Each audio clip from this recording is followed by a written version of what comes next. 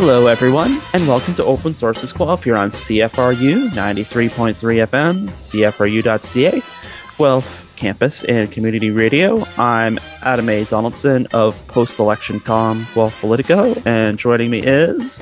Scotty Hertz. Greetings to all of our listeners in Guelph, the county, and in Puvernatuk, Quebec. Wow, I didn't know we got that far. I didn't know the signal carried that far. It does now. The wonders of modern telecommunications. Yeah, cool. Somebody got the election coverage. That if you really should look at it on Google Maps. I was like, whoa, wow. I mean, it's still our country, or the country, or this country, but it was like, wow. I'm so glad somebody's. If we can, so whoever you are. Bonsoir.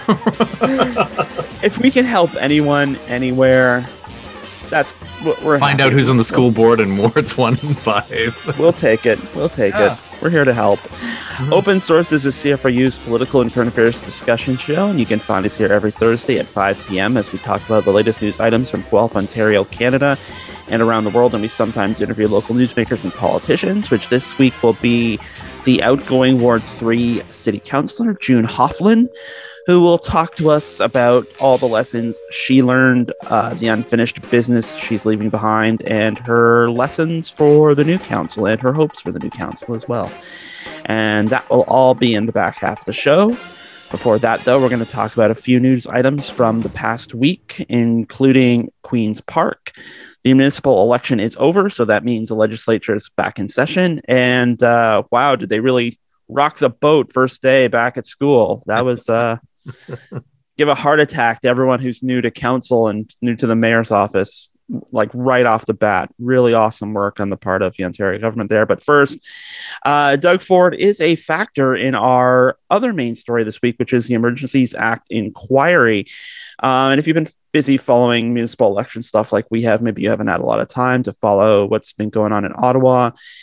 They are having a 6-week inquiry. We're about 1/3 of the way through, close to half of the way through of this inquiry, which is into the use of the Emergencies Act back in February to clear out downtown Ottawa of the Freedom Convoy protesters. Why did the government have to use the Emergencies Act? It's not really about assigning blame. There will be some kind of recommendations coming out of this about how maybe to best use the Emergencies Act in the future. But this is kind of a rake out, getting all parties involved up to and including the Prime Minister of Canada, who will be testifying at some point about why the Emergencies Act was deployed to end this situation. And of course, the latest bit of this is that Doug Ford is pulling a, how best to describe it, a Lindsey Graham by going to court to refuse to answer his subpoena. Well, I was going to say a Trump, but yeah, pretty much the same thing, right? Yeah, this is one of those times where both of our stories kind of bleed into each other. But yeah, so not forever, I'm not sure of the exact time periods, Solicitor General Sylvia Jones and Doug Ford have refused to come to Ottawa after being asked multiple times. Now, Doug Ford will insist that he was never asked, but he has been asked. And now they are, the crunch is on, and they're said, you have to come to the commission, Public Order Emergency Commission, aka the Emergency Act inquiry. And they are taking it to court, saying that they have parliamentary privilege in that. And you have to wonder whether the delay for coming back to sit was anticipating that this might be coming. So we're already kind of into topic 2, but we'll get back to 1 in a second, right? And it's one of those things where it's like, did they do that intentionally? I mean, they really want, and this is my opinion, but others have shared it too, they really want Trudeau and company to wear this. And that was said in Queen's Park today over and over. It's a federal problem. It was a federal thing, federal.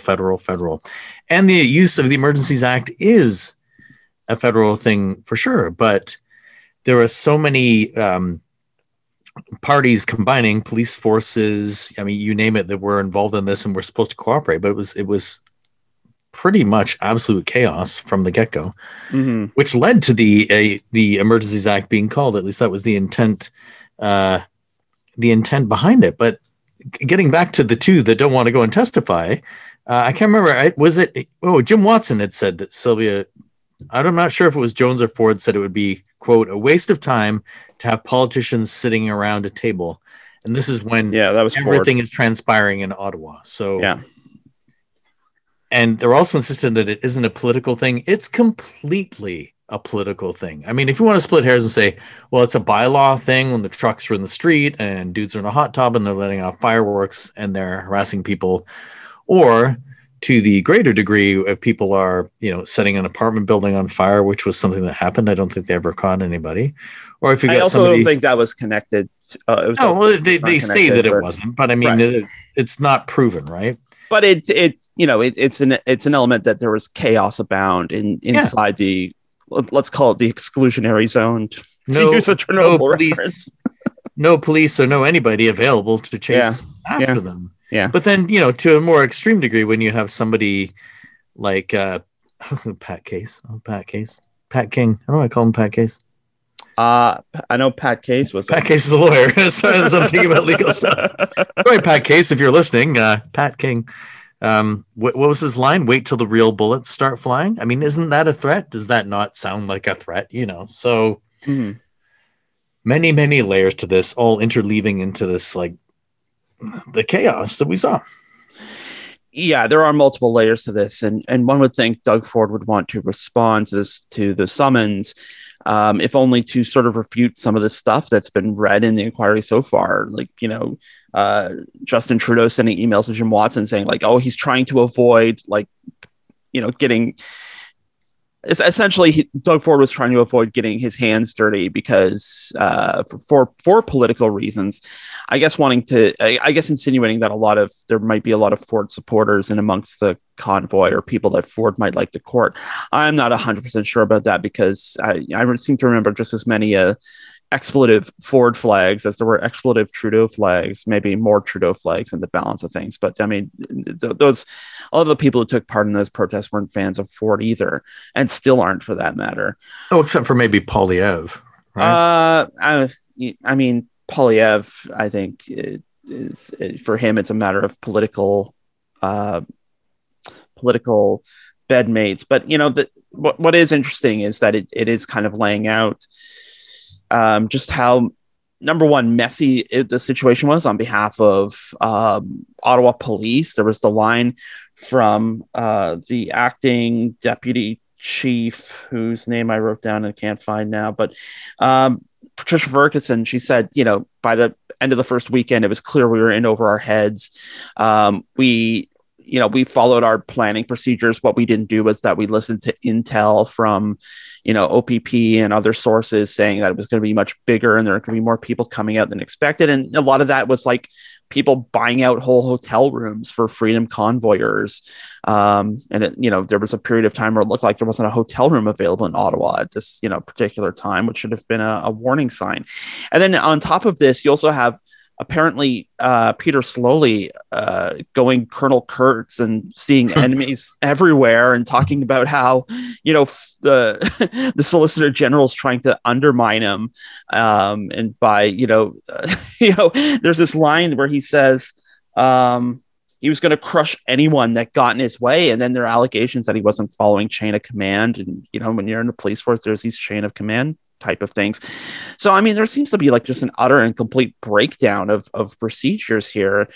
And I mean, on top of that is, not to go back to Doug Ford, but, his line when he's at a question period on Wednesday, and he's like, well,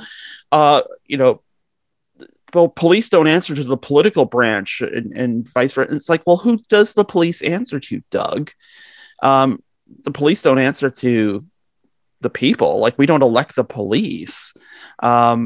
So, are you saying that the police are some autonomous unit of the OPP is some autonomous unit of Ontario and you can't order them to go anywhere? It's like, I mean, and that's the reason why I think Doug Ford should be in the inquiry, but it's also probably the reason why Doug Ford isn't going to go to the inquiry because, if anyone remembers Doug Ford's tenure in the Toronto City Council, he does not care for oversight. And I think it's probably safe to say a lot of the decisions he's made as premier have been reflective of a man who doesn't like or appreciate oversight. Well, they ordered the OPP into Ipperwash, so sure, right. But Doug Ford, that's before Doug Ford's time. So, but I don't think he knows how it works, and I suspect that there was a lot of coaching going on. That's probably we'll get to that. We'll get to that in part 2, I guess. But or at least he doesn't. It's not he doesn't know what's going on. He doesn't want to know. Is he trying to say that it's strictly a police responsibility, it's the Fed's responsibility? It isn't me.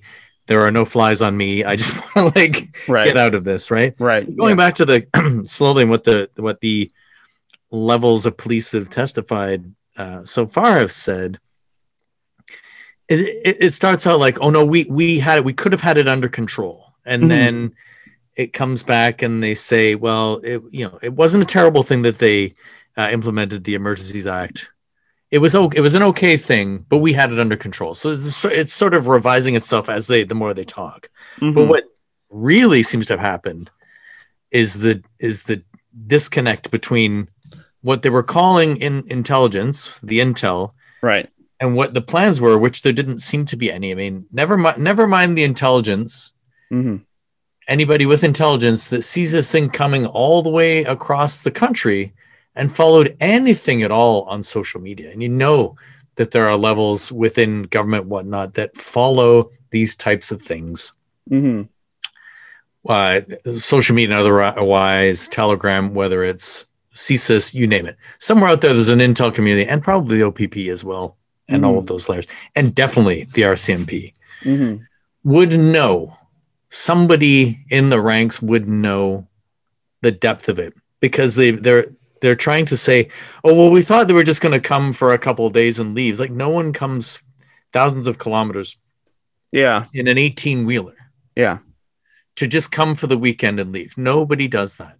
Right. No one goes. Well, people do go to Ottawa for the weekend, but it's not like not from Vancouver. They don't. No, with a truck with big flags that says, we're going to pretty much try and take over the government. And I thought that was interesting too, where there was this, and I remember it coming up at the time about how there was talk of talks that they were going to sit down and have a chat with some of the protesters, but the conditions were, well, if you leave, if you guys go and denounce the unlawful behavior, then we'll think about talking. And of course, they didn't take that deal. I'm not completely sure how it fell apart, but none of them. I mean, we saw what went on. It's like, oh, this is just the government doing what they do. So there was no way that was going to happen. I'm not sure what assurances they had about any negotiations, because who was in charge of this thing?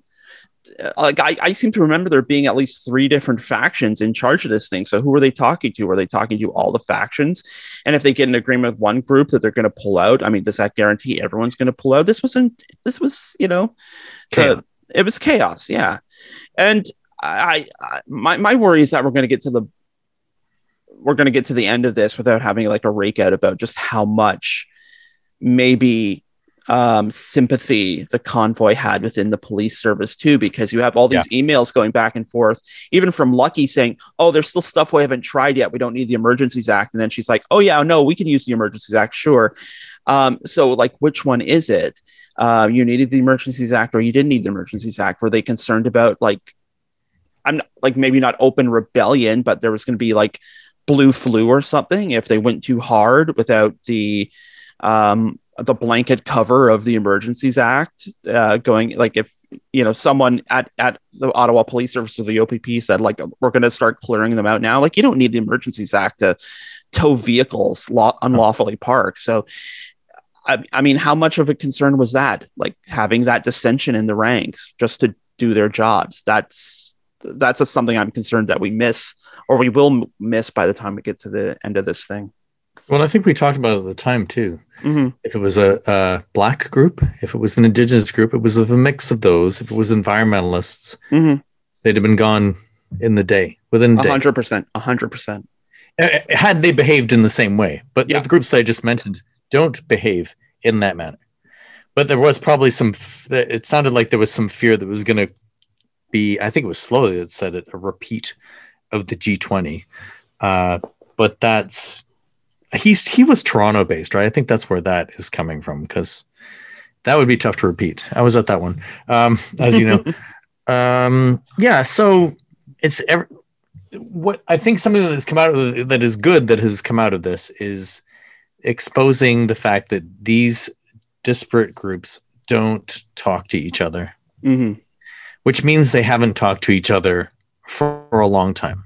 I think if they're doing something ceremonial, like a march or whatever together, the police say the police die or whatever, a parade, they can somehow manage to organize that. Oh, here comes the RCMP, and here comes the the OPP, and here comes the.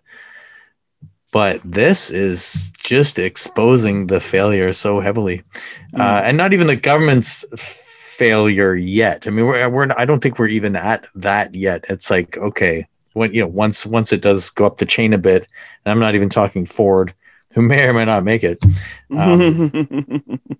I'm thinking not, but once Trudeau is there, then of course it'll just be, that's when the I was going to say the proverbial guns, but the verbal guns will open up from Poilievre and company about Trudeau. Yeah. As soon as he starts talking, right, it'll be spun every which. In fact, they're probably already working on the spin, how they're going to spin it. It was a failure, and what I know somebody had to do something, right? That's right. Well, what I know is that Doug Ford says he can't come and testify because he's too busy at the legislature, and then he missed the first day of question period, which is a segue to talking about recent developments at Queen's Park. They are back in session as of Tuesday. Immediate mic drop kind of right off the bat is this new More Homes Build Faster Act, which is another one of these tastes great, let's filling nomenclature. So is that what it's actually called? I never heard the name. That's More Homes Build Faster, no comma. More homes build faster. Build faster homes, Hulk smash.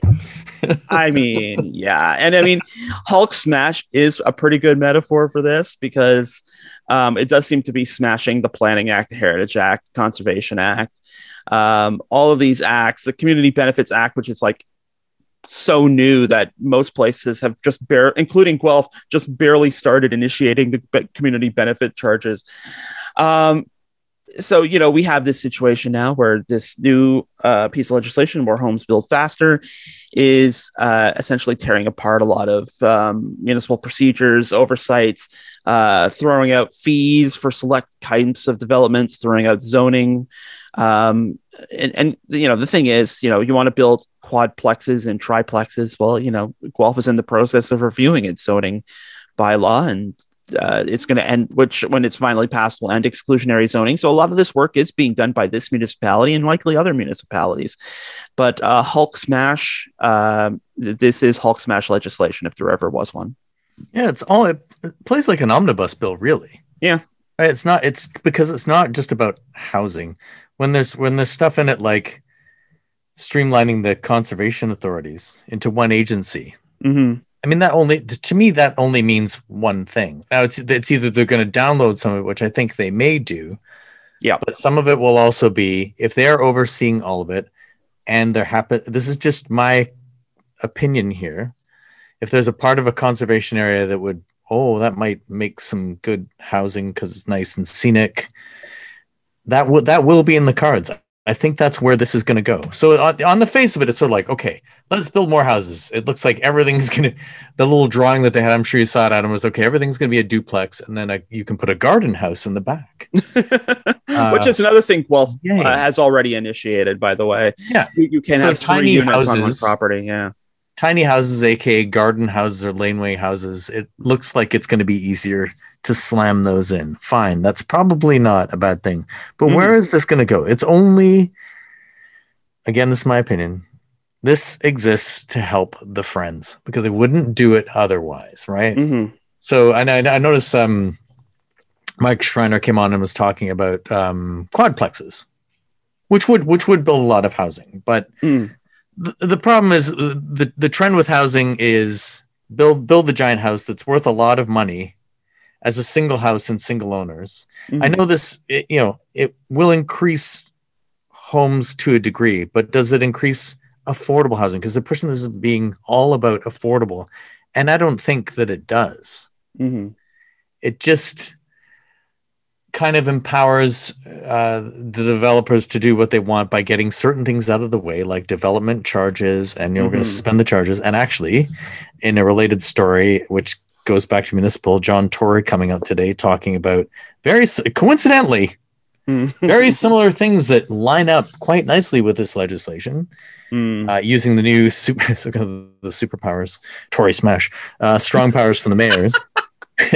Including a favorite of Doug Ford. Now, remember, they both had the same job at one point. They're both leaders of that party. Yeah. Cutting red tape. Right? No gravy. When you say cutting red tape, what does that mean? The gravy. They're going to keep cutting the gravy. Red tape means throwing regulations out the window. Yeah. Right? Yeah. And they'll say, I mean, there's something good, and they'll say, okay, we're gonna try and use city-owned land for nonprofits. We're like, okay, that's not all bad. But within that, it's like, think about the overarching way they build houses in Ontario. It's all of the friends. It comes back to the friends every single time. Well, here's the thing. Are any of these developers going to build geared to income housing, or is this all straight to market? Like, you can build the 1.5 million homes that Doug Ford says he wants to build. By the way, we're already at like 500,000 homes behind where we should be. So good luck, everyone. But are these $1.5 million home? They are going to be $1.5 million. Oh, homes. Yeah, but absolutely. The $1.5 million. Oh, I almost did it again. The 1.5 million homes they want to build are all market homes. None of these, there's no money here for geared to income housing or supportive housing or social housing or anything like that. And one of the people from Spacing magazine said this. He did a thing in the Globe and Mail. It's like, look, the Planning Act documents from the province carry as much weight in Guelph Eramosa as they do in downtown Toronto. So, talk about just like a panacea of, you're not really addressing like maybe specific housing situations, because what's the difficulty in building housing in a rural area or predominantly rural area is a lot different than a predominantly exurban or urban area. And the other thing of this too is, just some of this sounds like a good idea. Let's get rid of regulations. Let's get rid of zoning. But here at the end of the day, again, you're talking about building 1.5 million homes. And to get that done as fast as humanly possible, you are taking away resources from cities that they will need to service those homes. Development charges, the community benefit charges, which cover things like roads and sewers and water pipes and community centers and administrative buildings and libraries and parks and all these other things. So it's like, we're going to get to the end of this 10-year period and maybe we'll have the 1.5 million homes. Maybe we won't. But then, everyone's going to be like living in a field of homes where, you get to and from your house on a dirt road because the city went bankrupt because they couldn't afford to build roads anymore because Dougie got rid of development charges to build stuff faster. Or the water supply is bad because conservation regulations have been trashed. That's the other thing. You live in a city where the water comes from the ground and from the river, like Guelph, right? Yeah. So I'm almost going to guarantee that that's next. You know how if Guelph gets a pipeline that has to go to Lake Erie, that will change. That's something that this new oversight body of the conservation authorities will throw out. They'll be like, no, you can just build a pipe to Lake Huron to service your water needs. And of course, how can the city not say no to that? Because then or not say yes to that. I mean, right. That's what's going to happen. It's just chucking so many things out of the window. And Ford always brings it down to these ridiculous, and I mean really literally ridiculous statements about, everybody wants a little white picket fence. Yeah. I think a pain in the ass of white picket fences to maintain. I have 100 feet of them out there and they're a pain in the butt. But then he breaks it down to this sort of like, oh, it's a great thing. You know how you build affordable housing? You build affordable housing. To build nonprofits, you have to build nonprofits. And he said something else. He said, well, governments haven't done anything for years. The number one government that trashed housing in Ontario, and I keep going back to this, but it is absolutely true. The Harris government, his predecessors, his friends, same group of friends now, were the ones that wrecked it all of those years ago. Yeah. Mike Harris, we are not in the business of building homes. Yeah. direct quote, maybe a little bit of spin there, but that's pretty much what he said. So now it's like, well, nobody did anything. So what are we going to do? We're going to empower our friends again to just build houses, as they say, not necessarily dwellings. It's just, yeah. Oh boy, big scoop of BS. It always touches a nerve, right? Well, I mean, number one is like, they're taking a bat to conservation authorities again. And right now, all conservation authorities are in the process of like renegotiating agreements with their member municipalities because of legislation passed by the Ford government in the last term. The second thing is they're making the exact same screw ups they did in term number one, where they introduced like sweeping new bills that create massive change immediately. And they don't give cities advance notice. They just drop the bomb and walk away from the explosion like it's a Bruce Willis movie. And then the cities are forced to try and clean it up. And then there's a lot of yelling and a lot of shouting from AMO and the big city mayors and stuff. And then they eventually come back 6 weeks later and go, ooh, I guess this was too much too fast. I guess we'll do half now or something. And I mean, yeah, it's like they learned nothing from term one. Speaking of learning things, we're going to throw it to an outgoing member of City Council next to talk about what she's learned. So stay tuned for that. You're listening to Open Sources Guelph here on CFRU 93.3 FM, CFRU.ca, Guelph Campus and Community Radio.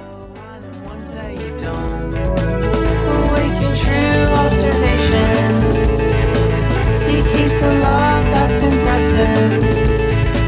I'll try my hands at collecting. Now I am holding my family home. I'll look at waves of affection more sweetly. I'll start to glide, nothing smooth out neatly. No time to fold and I'm folding my fall. Won't take the grit of confession way lightly. I can forget what invoke unsightly emotion. La la la la.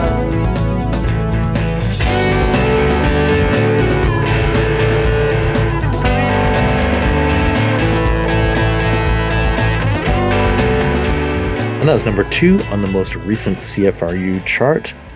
The band is called Heaven for Real. The album is Energy Bar. And the song is called Slow Clap, which is what I want to do when everybody says, oh, congratulations to everybody that ran. You did a good service. It's like, yeah, most of them did, but some didn't. So like slow clap. You want to name names? No. That's a topic for another show, or maybe the podcast. Yeah. Drink fires. Yeah. And we're gonna have some of our new friends in the next couple of weeks. But in the meantime, we're gonna say aloha to an old friend, and that's June Hoffland, who's the outgoing Ward 3 City Councilor. She's been a city councilor since 2006, so she has. If she hasn't seen it all, she came pretty damn close. In this interview, as we've been doing exit interviews with all the members of City Council that'll talk to us, we're asking June about the lessons she's learned and what kind of unfinished business she's leaving behind, her best day on council, her worst day on council. And because June's worked pretty hard trying to get more women elected to council and been trying to be a mentor to women in politics here in Guelph, you can probably say, even though she wasn't running, she had a pretty good night on Monday night with 7 women and one person who identifies as non-binary joining council for the next term. So we'll ask June all about that stuff in our interview, which I will click play on right now. Okay, well, June Hoffland, thank you so much for joining us today. It's great to be here, Adam. I'm so glad. I wanted to start off, and I when we kind of talked before, I said I didn't want to get you into doing some pundit stuff about the election, but I did want to start here because I know that one of your goals with this election and a lot of the work you do in, sort of promoting women in politics is to get more women in council positions. And here we are, couple of days after the election, and we now have 7 female members of council, 1 non-binary member of council. That's a pretty good record to sort of leave on as someone who's been promoting more women in politics, isn't it? So, Adam, can you?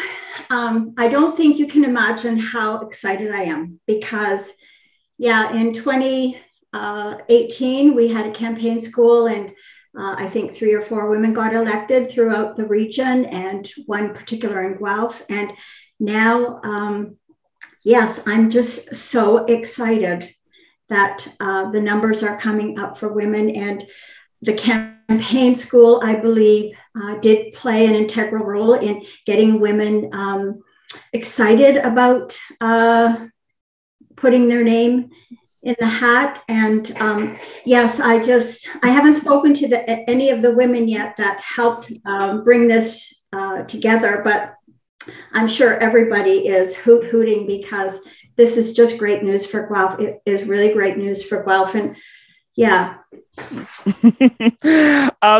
Speaking I just want to say, can I just interrupt and say that I believe that when you add women to politics, it changes politics. And I think it was Justin Trudeau that said that. And it does make for a better community when you have that balance. Mm-hmm. And I would just say too, and before we get into sort of your history and your experiences and things, you have Michelle Richardson sort of succeeding you in Ward 3. I found it interesting that the one woman in that race ended up taking the second seat. Was that interesting to you? It was, it was interesting to me. I was happy about the result. I had met with Michelle and had a good chat with her and was optimistic about the contribution she could make. So again, I think the balance of in council is important. And I'm really happy for Michelle, and she does come with a lot of experience. I thought it quite funny that Councillor Alt said it's a great alternative. Well, he's probably used to being bossed around by a woman by now. So that's right. That's why it's funny to me, because I was like his council spouse. That's funny. And I'm not saying that Michelle will be, but yeah. Mm-hmm. Yeah. I was thrilled that Michelle was elected. I do know that there were others that were quite talented and would have done a great job as well. And but there was only room for one winner. So yeah, true enough. So I want to talk about you then. Going back in time, you first got elected in 2006, and maybe some of our listeners moved to Guelph between then and now, and or have just sort of gotten invested in politics recently. So take us back to the beginning. What motivated you to run way back in 2000? Maybe not way back in 2006. Yeah, well, I will say that I never aspired to be a councillor. Like, I didn't wake up one day and decide to be a city councillor. As a matter of fact, I always thought of myself as a community builder and somewhat of an activist. I was involved in Walmart, the Mitchell Farms, the convent, saying no to the pipeline. I was involved in the fight against pesticides. I fought hard for inner schools not to be closed when they were changing the boundaries. So I always thought of myself as an activist. And I guess, and you know the story, that in my own neighborhood, an application came forward to construct 450,000 square feet of commercial, which was going to be big box stores. And I mobilized the neighborhood, and we met weekly for months in my kitchen, talking about how we could find something compatible, not necessarily opposed, but something compatible. And during that process, I learned about zoning and the planning process and CPR and OMB and bylaws and all these acronyms and rules. And I came to understand that the city truly lacked meaningful community engagement, and they had this kind of dismissive consultation process. So I also learned that the counselors sitting in the horseshoe didn't necessarily represent me or my values. So I decided that I would put my name forward and give voice to those the diversity in our community. So I would say it's been a productive and what's that word? Tumultuous 16 years. Yeah. And it's interesting because in 2006, I won by a landslide. In 2014, was it? Yes, I only won by 5 votes. That's right. So it's been, that's why I say tumultuous. It's been like a roller coaster. Mm-hmm. Yeah, you've been kind of you're kind of one of those proof points that every vote makes a difference. Yeah, that's true. Yeah. Absolutely. The development you were speaking of, that was the what we call the Lafarge lands. And, what drove you into politics was, to get the right development there, I guess, is the way we're putting it.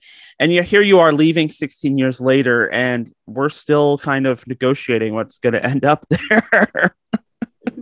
It is true. And the irony is just last week, we got an amended application again from the developer to add a few more units.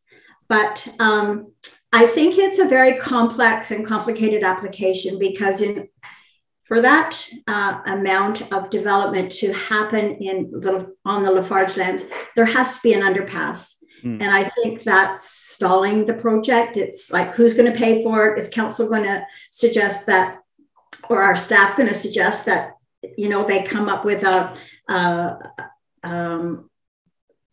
dollar value that will be contributed by the taxpayers and the developer will contribute so much. So I think that's kind of stalling the project, is making it accessible, because that was in the minutes of settlement when we went to the OMB that an underpass was necessary. Yeah, it was a big issue when I moved to Guelph almost 20 years ago. And, here it still sits there. They took all the trees down. I guess it was 2017, 2018 when we talked about that. It speaks to sort of how maybe not how slow processes move, but, just how, and maybe this is a lesson for all those who are coming into council now, that a 4-year term kind of isn't enough to see the fruition of things that sort of galvanate you into politics. There are longer time horizons, and maybe those are longer than we like when we're looking at some of these projects. I would totally agree. That was one of if you were to say to me, what was one of your biggest surprises? One of my biggest surprises was how long everything takes. Libraries, whatever it is, it just seems to take a really long time to get things done. And I understand that. I understand the process now, but at the time I wasn't as aware as I am now as a councillor. I wasn't actually going to talk about surprises, but I was going to ask you how your time on city council has changed you as a person. What is that these last 16 years? How have they changed the way you think, to change the way you interact with people, interact with the community? Wow, you should have sent me that question in advance, Adam, because that's a philosophical question. How has that changed me? I would say that it's challenged my worldview. I believe my 16 years on council has been a journey, and it has. There's been a lot of growth. A lot of collaboration. I've learned a lot about myself and what I value. But yeah, the biggest lesson in that regard would be my worldview. There's always two sides to a story. And I'm a person that likes to have a win-win situation. And that was one of the hardest things for me to do in my role as a counselor was to make it a win-win for everyone. It makes me wonder then, in terms of being on the inside and how people sort of understand how, like, the decisions made. I mean, there's the side of council we see, which is what happens when, you know, the mayor gavels it in and gavels it out, and what happens between those 2 points in time. But there's also the stuff that happens in email and text chains, and there's, you know, closed meetings and conversations, and you know, when you see another counselor at a community event or something. I guess, what is the thing about being a counselor that you understand that you wish the general public did or understood in the same way? What's something you know that they don't about being a counselor?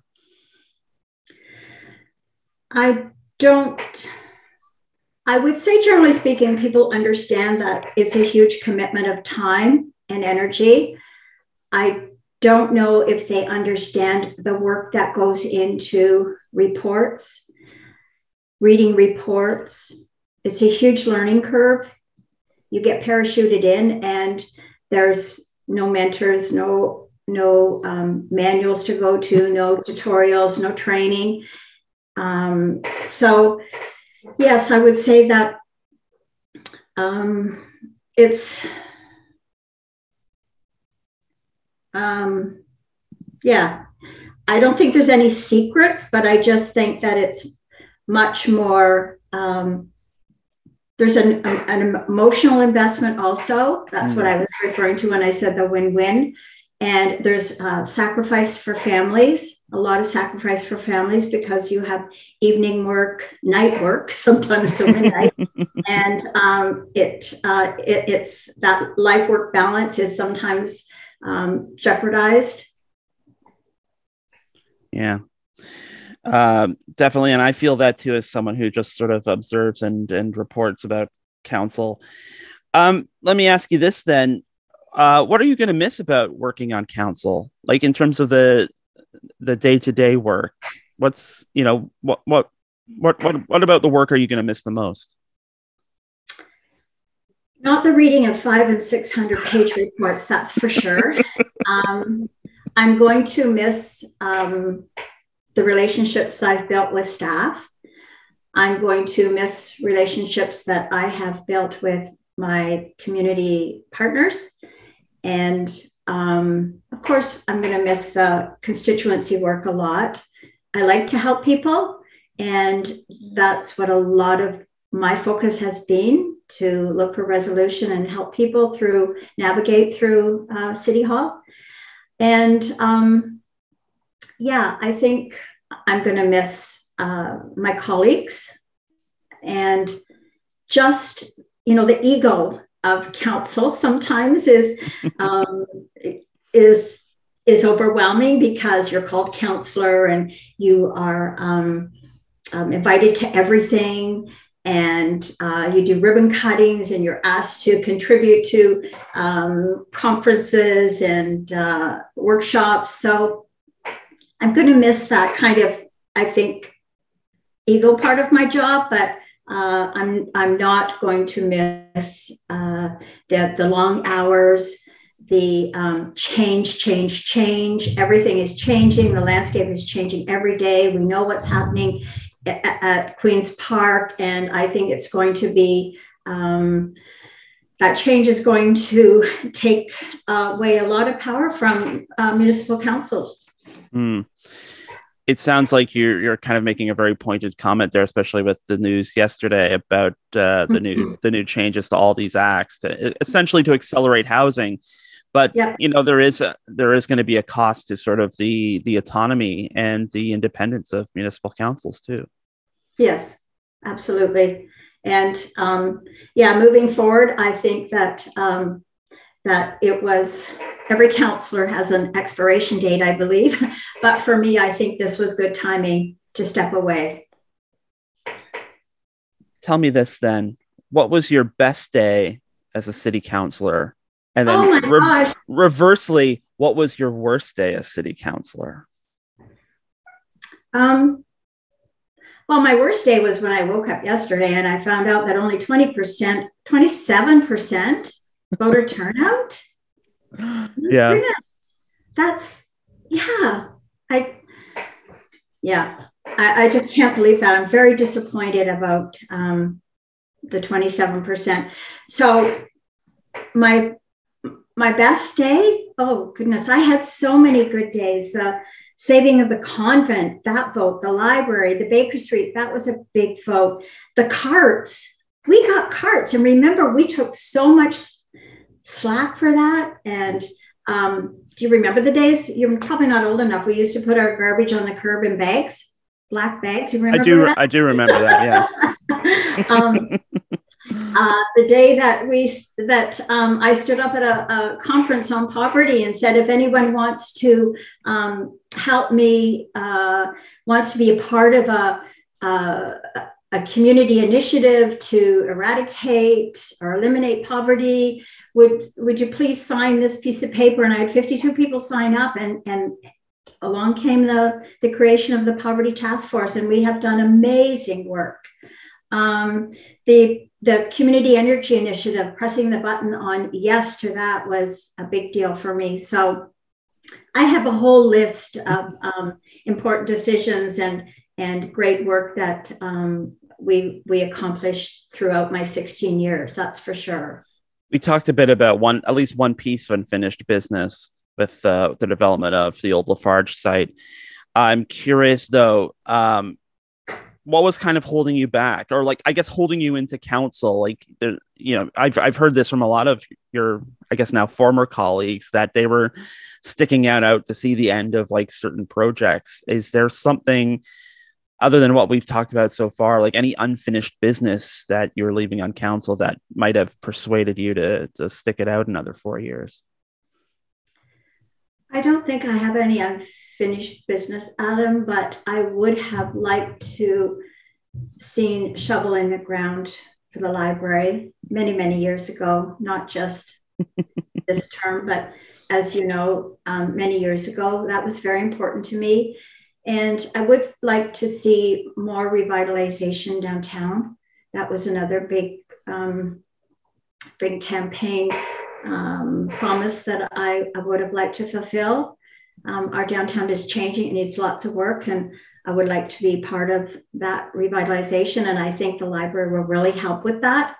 So if I just name one, I would say that it would have to be, I would like to have pictured myself with a shovel in my hand, lifting the dirt. But I'm very confident that it's going to come to fruition, and that this new council is going to make it a priority. Well, then let's talk about your future then. I reread the interview you did with Guelph Today when you announced that you were stepping away, and you said you were going to move on to something else, though you didn't know what that looked like at the time. Having had a couple of months to think about that, do you now know what you're moving on to? Yeah, I do know a couple of things. Some I'll reveal and some not, but I am moving on to being really involved in my granddaughter's life. She's 2 years old. Nice. I am going to be involved in some kind of arts, maybe learn the ukulele, maybe take singing lessons. But I'm looking at it at periods of time. So from now until the end of December, I'm hoping to do some mentoring with the new counselors.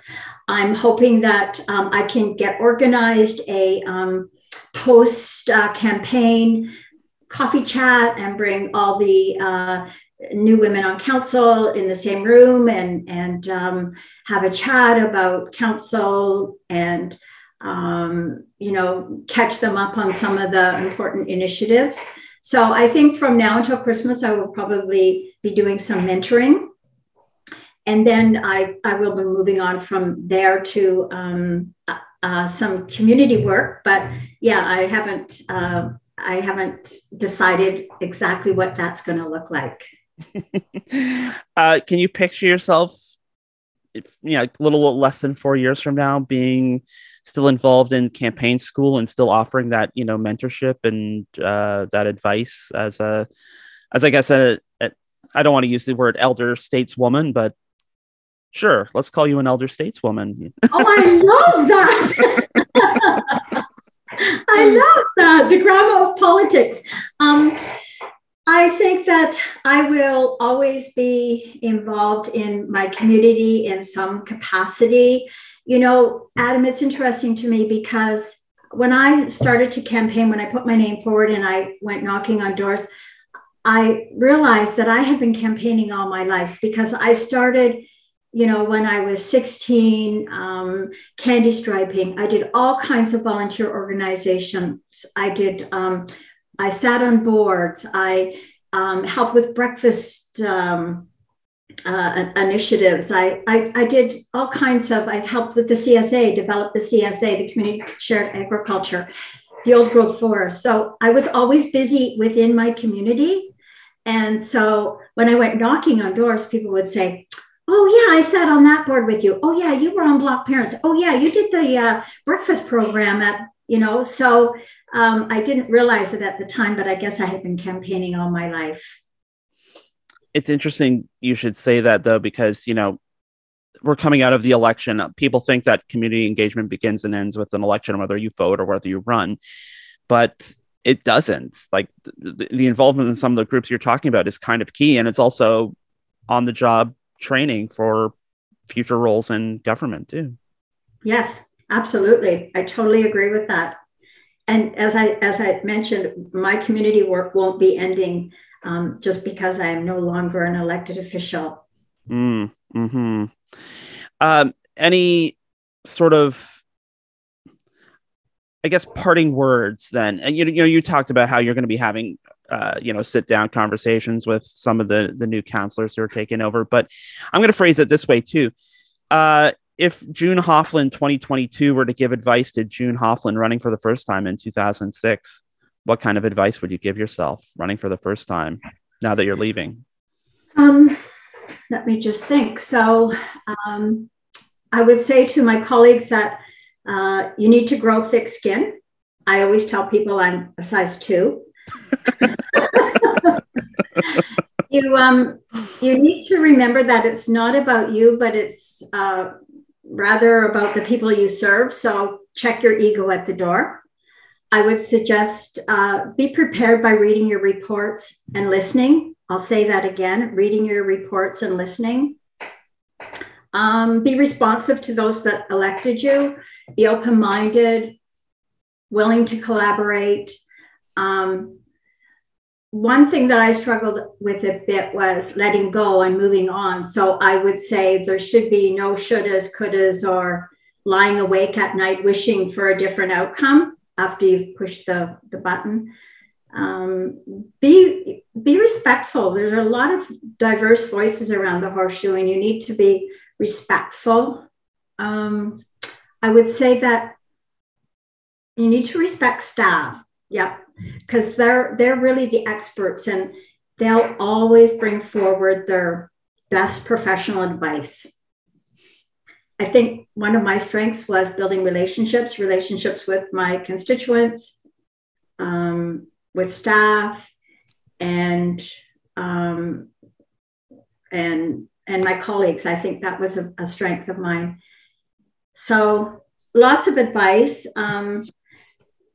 Lots of kind of lessons learned that I wish I had been told before I started this job. Well, let me stroke your ego one last time and say thank you, Councillor Hofflin, for 16 years of great work and all your input and advice and consultation and everything you've done with council. I know that you will be missed by your constituents and maybe even by those of us in the media. So but thank you for giving us this opportunity, and good luck wherever you land. Yes. May I, Adam, thank you as well for the work you do. I look forward to reading your articles every time it comes up on my feed. And I thank you for the work that you do and the fair reporting you do and your opinions. I just think you do a marvelous job of sharing what's going on at City Hall with the public. In what kind of language is it? In what's the word I'm thinking of? I'm not. Making it very comprehensive. Okay, I was worried that there was going to be other commentary there, but that's okay. No, I think you do a great job, Adam. I really do, and we really appreciate it. And I just would like to say that running for office is a ton of work, and I'd like to acknowledge all the candidates that made this sacrifice and thank them, and thank those who supported the candidates that were running. Perfect. Well, thank you, June, and we will see you out and about, I'm sure. You will. Thank you, Adam. So once again, that was June Hoffland, who will be hanging around in some capacity, just not on city council. And is there an emeritus category for? I guess that's interesting. Yeah, no, I said that to June that she should like have some sort of ceremonial position as she can maybe she can give like not royal assent, but like like a little governor general. yeah.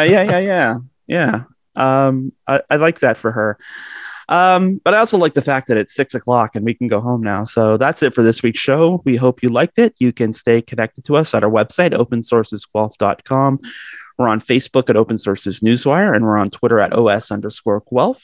If you would like to listen to this show again, you could download it from our website every Monday at the Guelph Politicast channel on Podbean or through your favorite app, such as Apple, Stitcher, Google, TuneIn, and Spotify. You can find me on Twitter and Instagram at Adam A. Donaldson, and you can check out my news and politics site at guelphpolitico.ca. I'm Scotty Hertz on Facebook, Scotty Hertz on Twitter. And if you're on the 933 right now, stay tuned for Turtle Island Underground at 6:00. It's a good news show. Not to be missed. Not to be missed. Yeah. So keep it locked here. Along with Open Sources. Yeah. Well, it's a good lineup is what I'm saying. Oh, yeah. Stellar Thursdays. Days is on at 8. No. Followed by the Mod Squad. Vernon Shirley. Yeah. All right. Stay tuned for more great programming here on CFRU 93.3 FM, CFRU.ca, Guelph Campus and Community Radio. We shall return next Thursday for another edition of Open Sources, and we will see you then.